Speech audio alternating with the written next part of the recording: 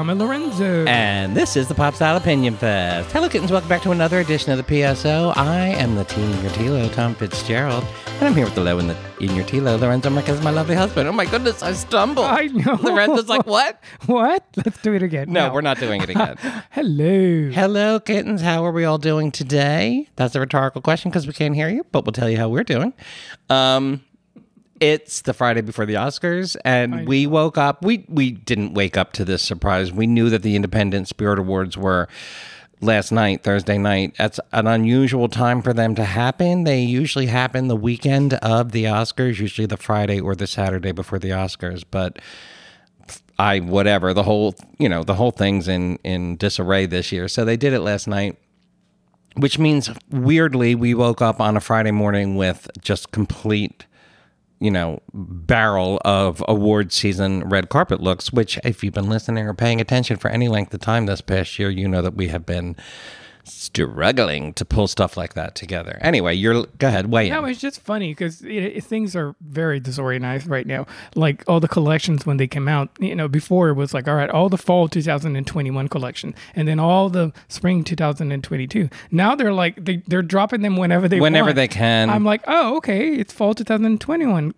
collection. And then, okay, the 2022. It's the same thing with like movie releases. I just feel like in the next couple of months they're just going to start flying. All right, let's just release Black Widow today. We said we were going to release it next month. I just feel like everything's in flux right now. We're in this liminal space liminal, one of my all-time favorite words. I love using it. I never use it in conversation. But we're in this liminal space where, some of us have been we're fully vaccinated. We're almost 10 days post-vax, which... Oh, wow, good. Yeah, I mean, we're coming up on pure freedom. 2 weeks after vaccination, and we're free. We're free to do pretty much, not anything we want, but a serious return to normalcy. Normalcy. I have problems with that word. I went to the dentist yesterday.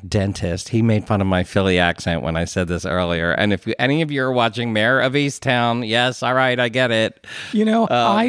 We talked about it and like it was okay. The review we said it was sort of a cliche and everything, but I can't stop thinking about it. And I think it has That's a lot. That's not true for me. I have to say. No, I can't stop it. And I think it has a lot to do with her, with Kate. I think she's always worth your time. It's what we said in the review. And I take nothing away from her very admirable attempt to nail the suburban Philadelphia accent. And I think she's done it better than almost anyone I've ever seen try on screen. And the reason so many people talk about it is because no one ever tries on screen. You ask any Philadelphia television or film critic or someone who comes from here, and they'll all tell you the same thing. No one who's in the movies or TV sounds like they're from Philadelphia. Rocky Balboa, he talks like a New Yorker. If you look at Silver Linings Playbook, they all talk like New Yorkers. Right. When Scorsese's The Irishman came out, it wasn't set in Philly, although actually some of it was. Some of it was. Yeah, and then it was set in the surrounding Pennsylvania area. And I talked about it at the time. I was like, it's so interesting to see sort of like rural Italians on film, American Italian, because whenever you see Italians on film, it's always urban. And again, with The Irishman, all of these Pennsylvania Italians sounded like Brooklyn Italians because it's just easier. If you're doing mafia, or if you're doing working class Italians or working class Irish on screen, it's just easier to... I think there's some sort of like expectation by now that, if you're doing any mafia, anything, that's the accent. Yeah. But anyway, back to Mayor of Easttown, which I didn't even expect us to talk about now. Let's just restrict it to the accent. No, I agree. No, let's just... Since we already did a review. But she does a great job. I don't think it's flawless. On the other hand, I listen to our podcast every week to make sure that the sound is correct, to make sure that one of us didn't say something that we feel we might have to apologize for or explain further. I mean, come on. This is all off the cuff, and you might say something stupid where you're like, oh, Jesus, I can't believe I said that. Oh, my God, yes. So, yes, I do listen to it every week. Believe me, it's not because I like the sound of my voice. And after I watched the screener of Mayor of Easttown for the first episode, and I texted my sisters, because we're all Philadelphia, or Philadelphia suburbs, and I texted them, I said, it's so weird, Kate Winslet's doing a Philly accent, I can't handle this, and I did say that I was like, I don't think it's quite right. I think she's hitting her O's way too hard, and I know how I say, I know how I say going. and boat and Coke and all of that. But she was like, overdose. And I was like, it's a little hard, Kate. I get it. And if she's coming from her natural Sussex or received pronunciation English accent, that is a hell of a trip. She did a great job. But I listened to the podcast last week, and this was after me saying to my sisters, it's good, but she doesn't sound exactly like us. And then I listened to the podcast, and I was like, oh, shit, she actually does sound a lot like... I mean, you don't realize your own accent until you're really listening for it. Go ahead. She said in an interview that it was the hardest one she's ever tried. Oh, yeah. I mean, a lot of actors and there were articles written about it this past week. Like, directors and stuff will say, it's just too hard to try and get that accent across on, people. And I admit it, like, I love the Philly accent. I do. It's hometown. It's my accent. But I completely agree. It's an unattractive accent. It's not, believe me, it's not. And if I was some sort of if I had a radio show or something like that, maybe I would work a little harder to get rid of my accent, which wouldn't be that hard for me because my parents were from New York. You were born in New York. And they never lost their New York accent. So I grew up in the Philadelphia area, but all of my relatives, or at least most of my relatives, are New Yorkers. And a lot of them I have relatives on Long Island, and I have relatives on Staten Island, and those are old school New York accents. They sound like the Sopranos. And they have always made fun of our accents and everything. But for the longest time, my accent and my siblings' accents bounced back and forth between New York and Philadelphia. But I think in the last, 15 years or so, we've all settled firmly with our Philadelphia accents. Right. Anyway, I went to the dentist. Back to my other point. I went to the dentist in the wintertime. I went to the dentist, and I was sitting in the waiting room. Did they offer you water? No. And then they didn't offer me a Coke. But anyway, I was sitting there in the waiting room, and I tweeted this, actually. I was like, it is so weird to be sitting in a public space inside, and I'm really not... I had my mask on, and everybody else did, but I was going to take it off when I got in the chair, of course. But I really wasn't particularly worried about it. I knew the staff there had all been vaccinated, and I was vaccinated. And I can't wait till you all feel this way. Let me just say that. It was like this sense of wonder, like, wow, I can do stuff again and not fear for my life or whatever, not fear that I'm going to wind up in the ICU. I said hi to our neighbor yesterday for the first time since March 2020. Mm-hmm. And the first thing we asked each other was like, oh, did you get the vaccine? Yeah. And she did, and we did, and we're like, oh, great. So, I know, I think only like 30% of the country is vaccinated. So I know a lot of people listening to this are not fully vaccinated yet. I hope it isn't hard hearing this, and I hope you do see that light, and I really hope it doesn't sound like we're like lording it over or bragging about it. I hate that. No, but I do think we're all close. I mean, everything I read says that it's happening. Everything's been almost completely opened up. You can walk in most cities without an appointment, any age. I'm over actually the age very of 16. surprised how easy, at least some places, you can just walk in or get vaccinated. I said... I didn't say this all along. I said once Biden got in there and that team started taking over, I said that... it's going to happen a lot quicker than you realize. It's just not to borrow a phrase from frickin' Trump, but you're just going to turn around one day and it's over, or as over as it gets. COVID's not going away. We'll deal with it every year. Yeah. People are going to die from it every year, just like the flu.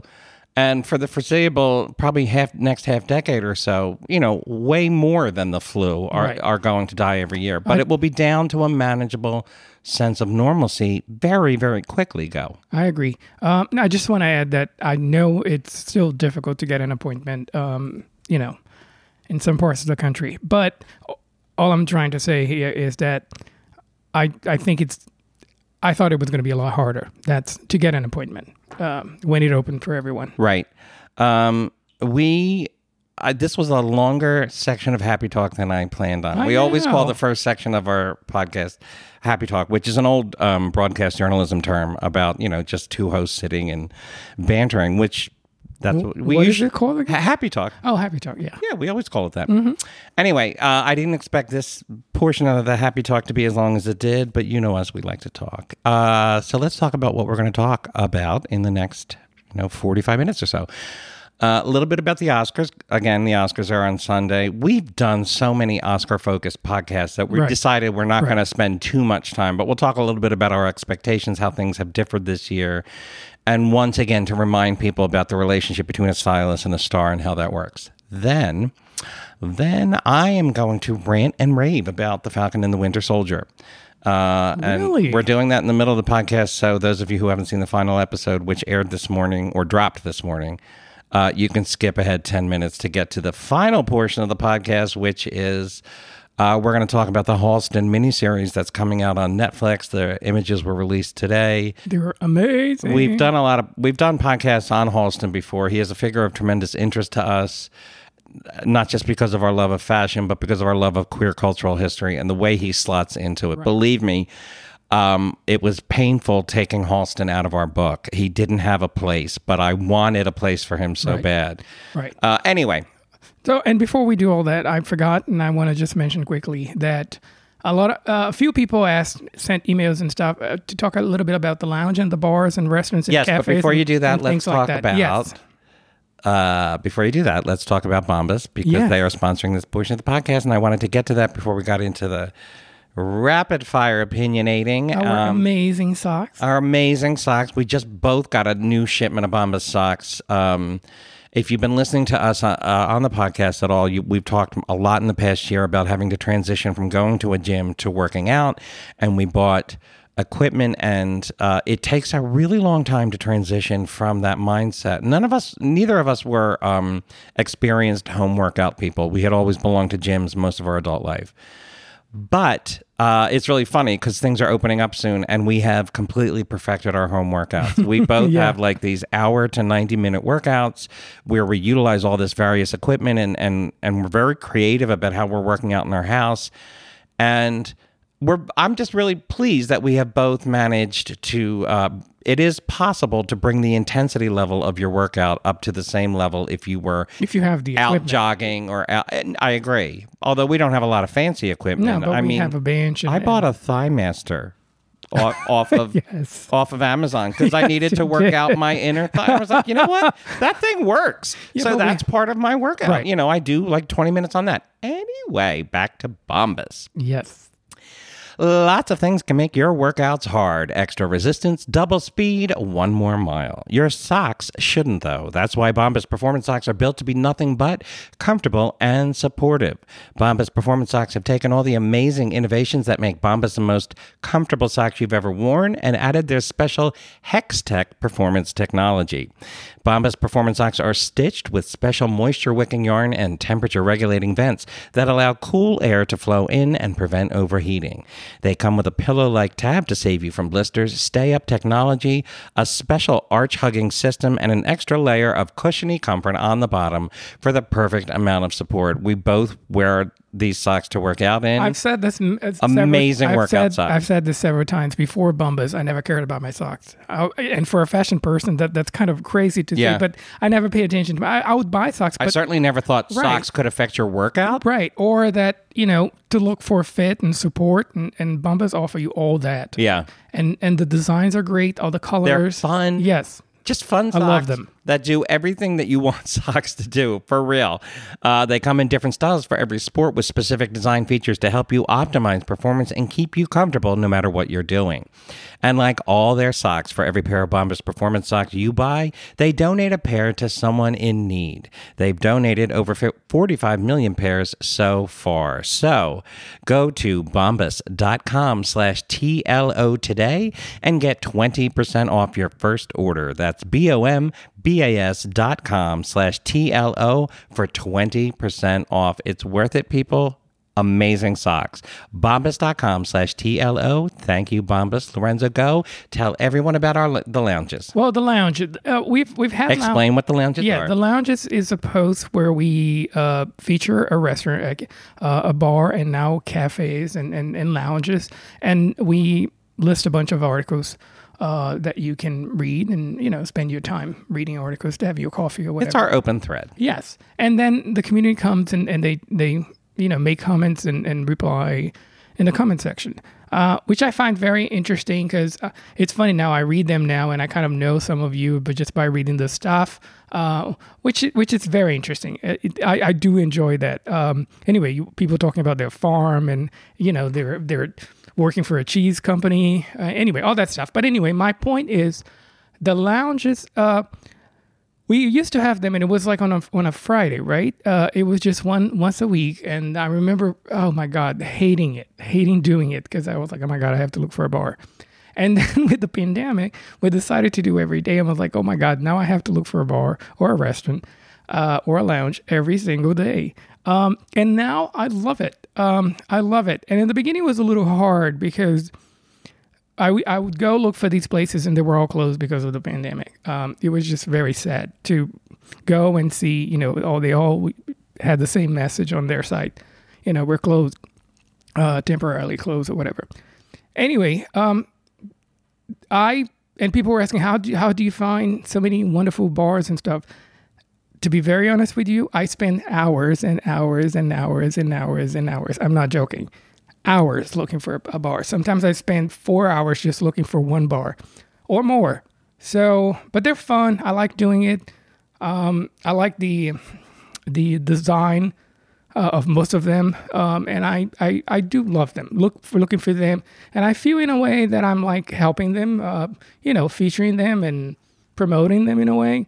I actually have a list of all the places I want to go. As soon as we start traveling, I want to visit those places that we featured on our site.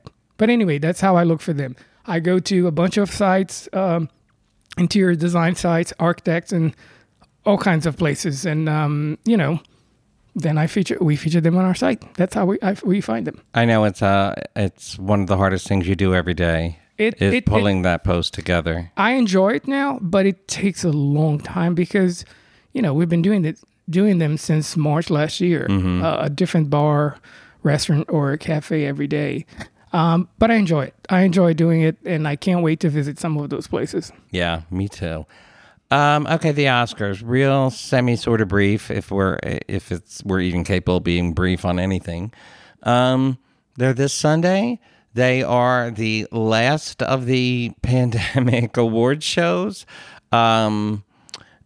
Hopefully that we never have to go through this sort of award season again. It really, honestly, I didn't want to get into, whatever. I don't think we mentioned it too much, but it's got depressing after a while. And I think it's a lot of reason why the people, the ratings are so bad on all these award shows, because all they did was serve to remind you how weird everything is.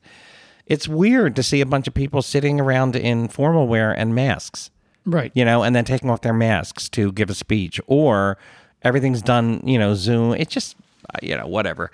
So the producers of this year's Oscars, one of whom is the director Steven Soderbergh, have a lot of ambitious plans to do things very differently. They're at Union Station in LA is where they're holding it this year, which is a very unusual choice.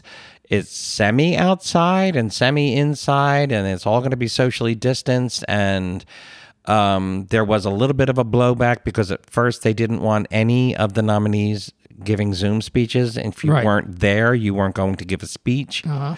And I believe they came up with some sort of solution on that. I don't know if it's going to be Zoom, or I think the last thing we heard was that they were going to have spaces that they could go to in places like London and New York. I don't know where else.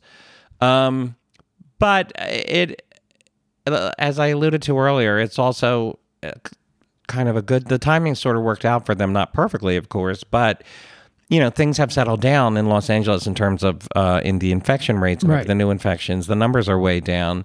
And, the CDC is starting to give guidelines that people don't need to wear masks outside if they're, socially distanced and not, hanging around each other at mass events.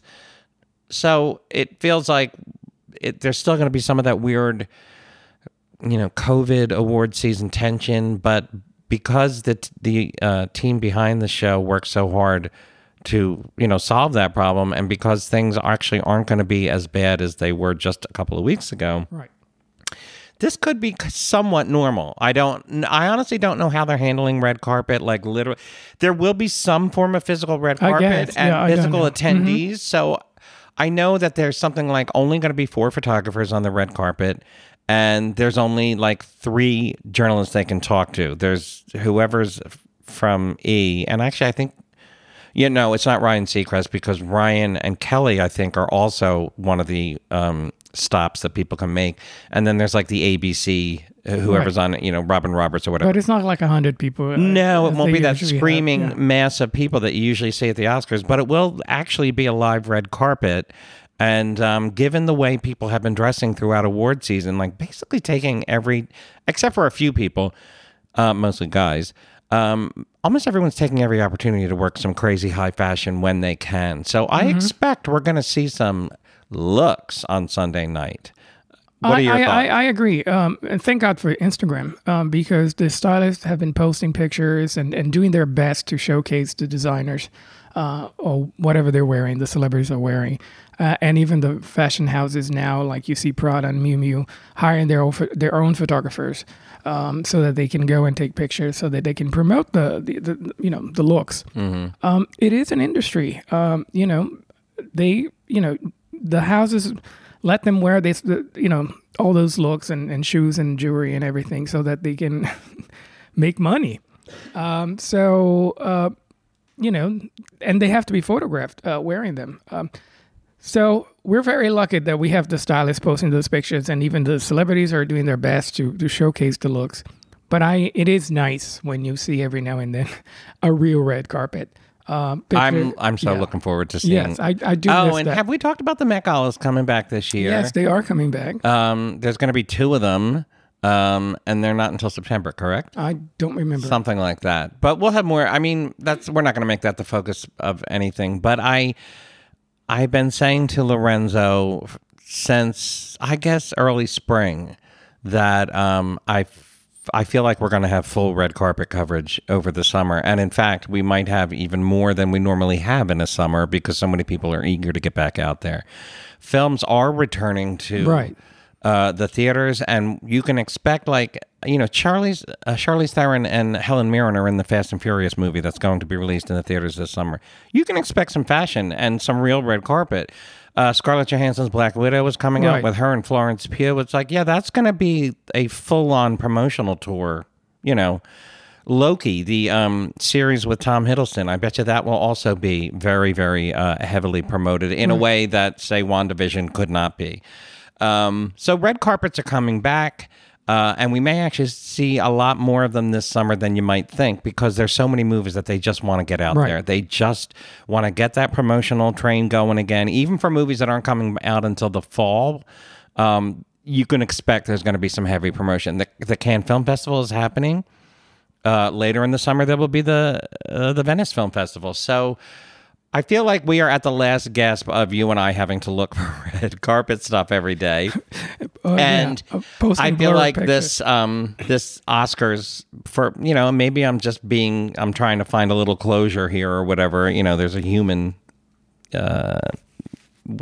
people tend to do that. They look for closure whether it's there or not. And I feel like the Oscars feel like this end to the whole pandemic red carpet. Mm-hmm. This is the last gasp of it, and it's sort of a look to the red carpets of the future. I have heard commentators say that the red carpet is dead, and I'm like, oh my God, you people, don't be silly. No. You think all those stylists are out of a job? You think all of those fashion houses are like, well, we can't rely on that $1 billion worth of promotion anymore because some fashion writers said we can't do it. Of course not. It's all coming back. The bottom line is that it's never going to end, because when you make a movie, you make a TV show, you have to promote. That's as old as Hollywood. You have to promote the actors, and the actors are not going to show up looking like shit. So obviously, they're going to dress up. Right. So fashion is always going to be part of promoting anything. Right. There were red carpets literally 100 years ago at movie premieres when they were silent films and silent film stars. It's very different than it is now, of course, but that whole image-based thing about celebrity isn't going away. I don't care what anybody says about it. No. As far as the Oscars, no predictions, because I really don't think anyone's going to take a different tack. I think everyone's going to dress like it's the Oscars. It's maybe with matching masks and stuff, but no one's going to show up in loungewear like they did in earlier ones. No, I don't think so. Full-on Oscar fashion. And let's do a quick, because this question comes up every year, explanation of the stylist and celebrity relationship and collaboration and how that works. For the purposes of our writing, and sometimes this comes up. Sometimes people are like, why are you talking about it like it's the celebrity who makes all of these choices? Because first off, it's the celebrity that they're clicking on posts not because it's a Law Roach style, but because it's Zendaya. That's the stuff people look for. If we just wanted to talk about fashion, we could talk about all the runway shows, but we're talking specifically about celebrity fashion because that is the hook. There are people who are only interested in that or who seek that out. So that's the audience, and that's why you write that way or talk that way about the decisions that Zendaya made or Maria Bakalova made or Viola Davis is making, whatever. And then people say, but what does that have to do with the stylist? Do they just hand them clothes, a pile of clothes, and then the person at the other end picks?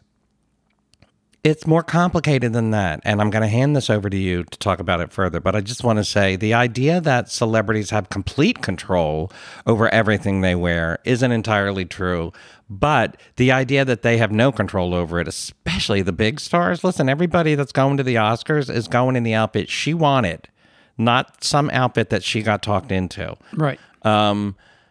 The only time a stylist really has to work to talk someone into wearing something is if there's a contractual obligation that has to be fulfilled. Otherwise, a stylist's job is to serve a client, not order them around. No, I agree. First of all, you have to have a great relationship with your stylist, and that's why they spend so many years using the same stylist. Yeah. Because it is a trust issue that you have to have. Yeah, and you have to get to know each other. You have to get to know each other. That person has to know your taste, your limitations, how far you go with a neckline or whatever, or jewelry, if you like jewelry. I mean, the person knows you, and they make a selection based on what you like. But sometimes you are affiliated with a fashion house like Chanel, or Louis Vuitton. And it's interesting to see that happening, for example, with Louis Vuitton. Most of their looks are not red carpet. They're not like an Oscar gown type of look. Mm-hmm. So what they do is they do custom stuff for the celebrities. So that's why you see a lot of celebrities wearing Louis Vuitton, but it's always custom. And it doesn't look anything like their runway. And it doesn't look like anything like what they usually send down the runway. So that's a very interesting part to see, because and then that's why you see a celebrity wearing the same fashion house over and over again, because they're, they have a contract with them and they have to do it. So it is very interesting. Same thing with makeup people and hairstylists. You have to understand that these people are obsessed with their image. I mean, they have to be. That's how they make their money.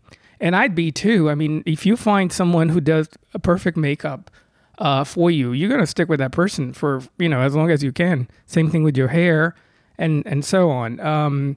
So that's why these people develop that type of relationship. And it was sad to see with the pandemic, these people, I mean, I'd go to their Instagram accounts and they had no jobs. They had no, they weren't posting anything because the celebrities weren't going anywhere. So, and it is an industry, and when you hire a stylist, that stylist they hire 10, 20, 30 people. So it is an industry, hundreds of jobs. And so, lots of money on the line. Yes, lots of money. But the idea that a stylist just comes in and tells someone what they're going to wear is just, that's not the way it works. No. I'm sure there are some relationships like that where the star just has no clue and just says, I trust you. But for the most part, the top stylists and the most stylish stars that you can think of, the Cate Blanchetts and the Viola Davises, the Lupita Nyong'os, the ones that have consistent high standards when they step out. Right. That's because of a relationship they have with each other. That's not because the stylist told them what to wear. It's because the stylist figured out what that client's needs are, what their preferences are, and then use that to go shopping among the latest collections, basically. Right. So Viola Davis, she doesn't like, she likes a lot of coverage. As she's getting older, I think she does not like bodycon gowns in the way that she used to. I can remember her last Oscar campaign. It was a ton of really skin tight, like Regina King style gowns. And she doesn't seem to be dressing that way anymore. And it's not because her stylist told her to. And it's probably not entirely because Viola put her foot down. It's because the two of them came up with a game plan. Right. Like Viola doesn't want to be wearing shapewear. Viola likes bright colors. Viola wants to support black designers. And then her stylist goes off and figures all of that out. And then comes back with options for her. And I think the only area where, from my understanding, where celebrities basically sign off on whatever the stylist picks for them is in the accessory, like the jewelry and stuff like that. Some of them are very, very particular about that, and some of them are just like, yeah, whatever. It depends. Like you see someone like Nicole Kidman, she's always wearing a watch now, and sometimes you look at that, you look at the whole look and like, why are you wearing a watch? I mean, it doesn't. She has a contract, right? She has a contract, so. Yeah.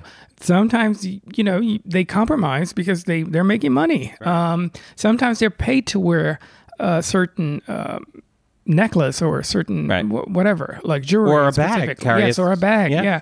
They get paid. So, and the funny thing is that, I mean, you hear stylists say that all the time. Until they see the look on the red carpet, they're not sure if it works. If the celebrity is actually going to wear that look. Right. Sometimes they go home and the mother or the daughter or the husband or somebody at the last minute says, no, I don't like this. And they change. Right. That's why you Anne see Hathaway famously did that for her Oscars gown. So anyway, that's just Oscars Red Carpet 101. Should be some interesting looks on the red carpet. It'll all be very high fashion. And trust, when it comes to the A-listers, whatever they're wearing, they figured that out between themselves and their stylist. Right. No one came in and said, you have to wear this. I mean, that's very like... 1930s, 1940s studio system Hollywood. Do you think anyone tells Jennifer Lopez what to wear? No. Do you think anyone tells Cate Blanchett what to wear? No, absolutely not. And those are just the high end ones. Even like Amanda Seyfried or just to pull from the people that we've been covering this Oscar season, even Amanda Seyfried or Maria Bakalova, to a certain extent. I think no one's telling those women what to wear. Those women have an idea of what they want, and then their stylist is helping them to fulfill it. All right, moving on. We'll have much to say about the Oscars fashion, of course, starting on Sunday night when the Oscars. Please follow us on Twitter because we'll be live tweeting the whole thing. And we'll have almost instantaneous coverage that night because we have to file a piece, and then we'll probably start writing our many posts. It'll be fun. Yes. Today has been fun because, like I said, we woke up with all these posts, or all posts. See, I can hear my Philly accent. We woke up with all these posts.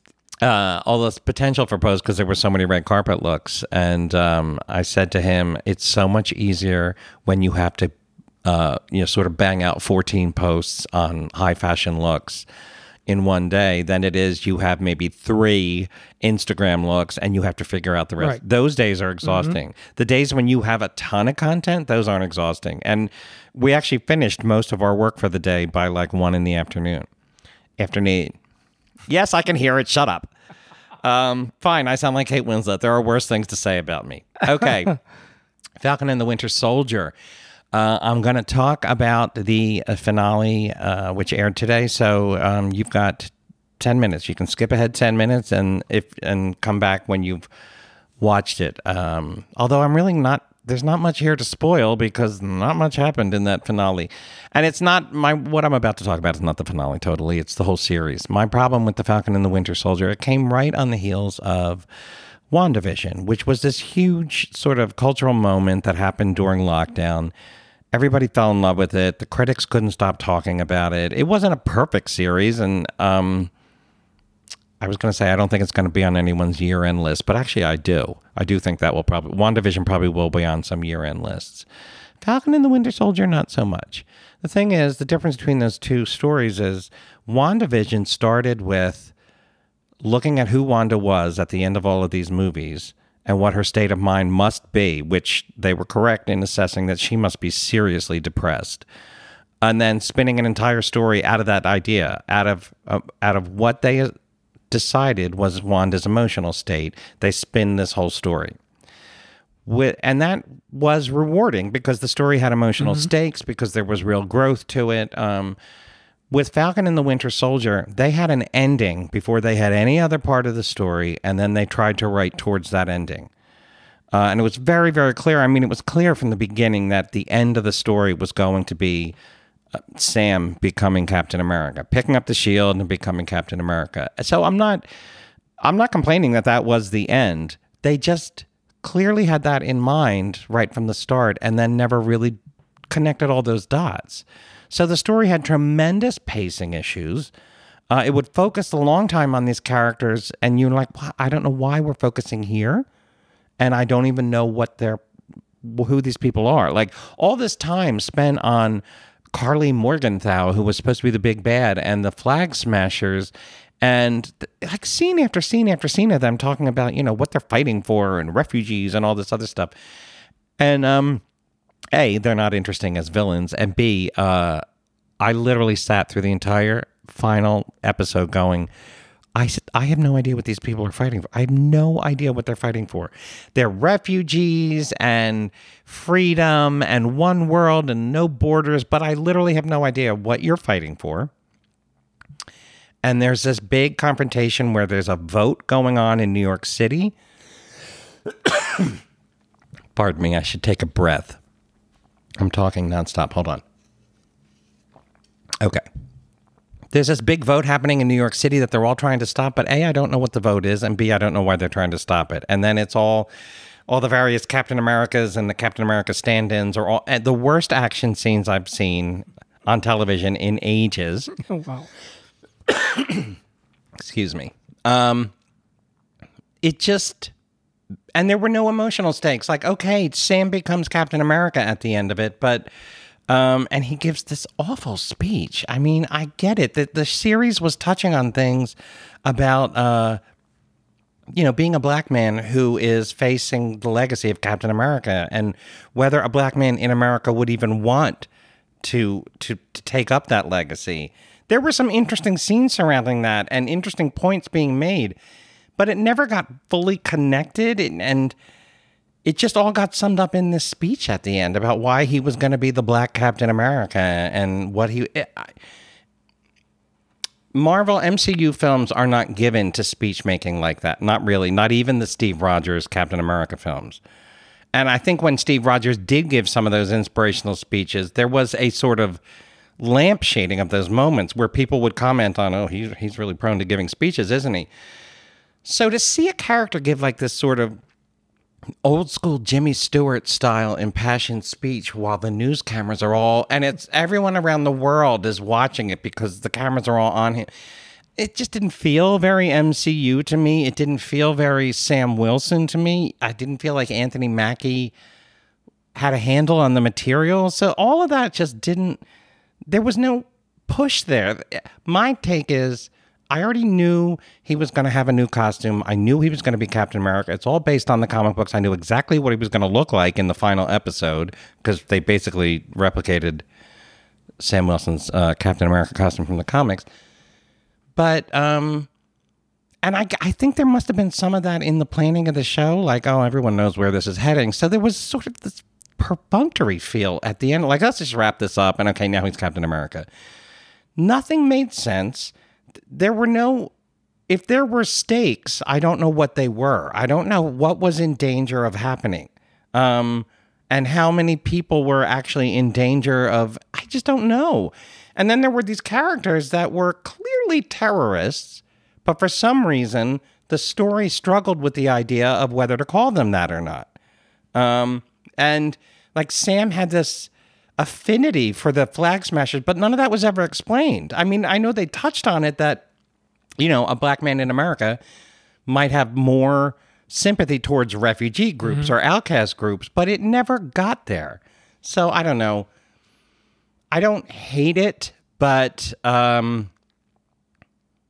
this is really damning. It's probably the worst Marvel cinematic product in a good 8 or 9 years. Wow. Like, they really established a brand, and they've been very consistent. It's very corporate, and it's not... breaking any genre boundaries or anything. Every once in a while, something creative like WandaVision pops up. I'm not talking about high cinematic, high grandeur in filmmaking. But they had a product, they knew how it worked, and for the most part, the last 7 or 8 years has been consistently entertaining product. I would not call the Avengers, Infinity War, Endgame movies great cinema, but they were fun. Mm-hmm. I've said it before, they're like amusement park rides. But Falcon and the Winter Soldier wasn't like that, and it's a real shame because Anthony Mackie and Sebastian Stan have fantastic chemistry together. Mm-hmm. Like, I didn't expect their chemistry to be that well evolved, but they're fun to watch. They just didn't give them anything worth. It was never a fight. I was like, what is... I don't get it. What is everyone fighting about? I do not understand it. And actually, what this comes down to is that freaking blip, man. The fucking Marvel blip at the end of Avengers and Infinity War. The blip was when everyone was wiped out at the end of Infinity War. And then at the end of Endgame, everybody was brought back 5 years later. And that was such a terrible story choice the Russo brothers did in the Endgame film, because they just left it like that. Like, oh, okay, half the universe's population was wiped out for 5 years, and now it's not. And I mean, come on. There would be worldwide unrest, like economic collapse, and everything about the world would be... But they just disappeared. They just disappeared, and then they came back. And the problem is they keep referencing the difficulties of that. They keep referencing things like, okay, there are refugees now, and there's food distribution issues, and all of that makes sense. But they never dive into it. It's only paid lip service. They never actually show it. So it's all these people talking about what the world is, and it's clearly not our world. It's a very, speculative fiction world in which half the population disappeared for 5 years. But they're not exploring the repercussions of that in a way that makes any sense. And this is their third. They've had Spider-Man, Far From Home, WandaVision, and now this. And you're getting little bits and pieces like, oh yeah, the economy went in the toilet, and borders and food distribution, but nothing solid. Mm-hmm. And if you're going to build all of these stories, because on some level, WandaVision was about life in the post Avengers movies, and to a certain extent, so was Spider-Man Far From Home. If you're going to make these stories that touch on this, that center around a world that is supposed to be in disarray, you got to define that world. You got to show me that. And it's been 1 movie and 2 TV series, and they still haven't managed that. So, rant over. Now, I'm going to sip my water, because that's a lot of talking. And you are going to start off with Halston. Yes, Halston. We've been waiting for a long time. There have been talks about this TV series for a long time, but with the pandemic and everything else, of course, it got delayed. But now we have pictures. We have a poster, and first look images came out today. Yes, they are on our site, and they did it the Andy Warhol Polaroids kind of style, which they're very cute. They look like vintage Studio 54. Yeah, beautiful images. So it's Ryan Murphy, woohoo! And we have problems with that Queen. Who doesn't? Anyway, but apparently he's more like a producer, right? He's not directing the show. That's my understanding. Right. Daniel Minahan is the one directing the show, and he's done a ton of stuff. I was looking him up, and he's done a ton of stuff, like House of Cards, Game of Thrones, Hollywood, Ratched. So he has worked with Ryan Murphy before. I know, and Ratched was horrifying. Yes, but he did Homeland. And Hollywood was horrifying. He did other things. So he has directed a ton of different shows. So maybe it'll be a little better. What I like about it's not a movie. It's a TV series. So they have time to talk more about everything that happened to Halston, not just a 2-hour thing. Right. So I hope they take that time to kind of talk about a lot of things, not just because when you talk about Halston, you can't not talk about Studio 54, talk about the 70s and the 80s, in New York, and talk about the fashion industry at the time. Everything, drugs, AIDS, everything. There's so much. Cocaine, disco, live. I know, exactly. There's so much to talk about when you talk about Halston. So I hope they do touch on all those things that I just mentioned. He was a figure that he fascinates us, I think, not just because of the fashion stuff and because he was, in some respects, a tragic figure, but because he is part of that wave, that post-Stonewall, pre-AIDS wave of gay men that entered the culture, queer men that entered the culture and had an effect on it, in things like disco and fashion and stuff like that. And he was one of the people at the head of that wave. He literally was a household name. He was like on the Merv Griffin show and stuff like that. And he was bringing this very queer fashion sensibility to the fore, even though it wasn't being talked about that way at the time.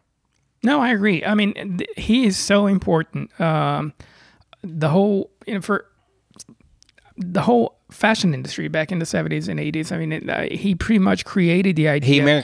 He created modern American sportswear as we know it. I mean, he designed for so many costumes for so many, like Girl Scouts, the New York Police Department, the Olympic teams, everything. So, and he created the whole idea of minimalism when it comes to dressing, because he felt that, why have all these bows and buttons when you're not even unbutton anything? Exactly. So the whole idea of creating the wrap dress or that very minimalistic look, he kind of developed the idea of cutting and sewing from the bias, which is his creation. I mean, we watched a documentary. I don't think, probably Netflix will bring it back, but there's a documentary where he puts the fabric on the floor and he just grabs a pair of scissors and he just cuts a dress.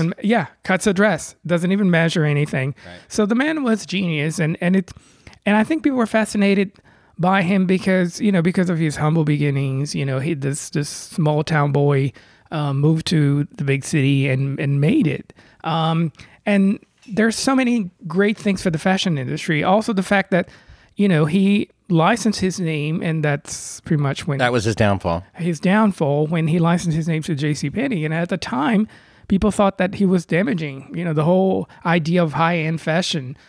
Doing that, and it's funny because now you see all these people designers for Target and for H&M. He was a trailblazer, right?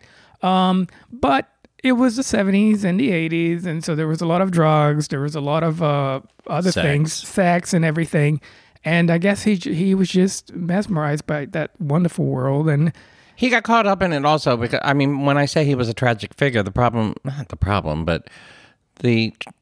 tragic part of Halston's life is that he got so caught up in a certain image of himself, a certain high, elegant image of himself, which is not what his background was. And it was something he really felt he had to live up to.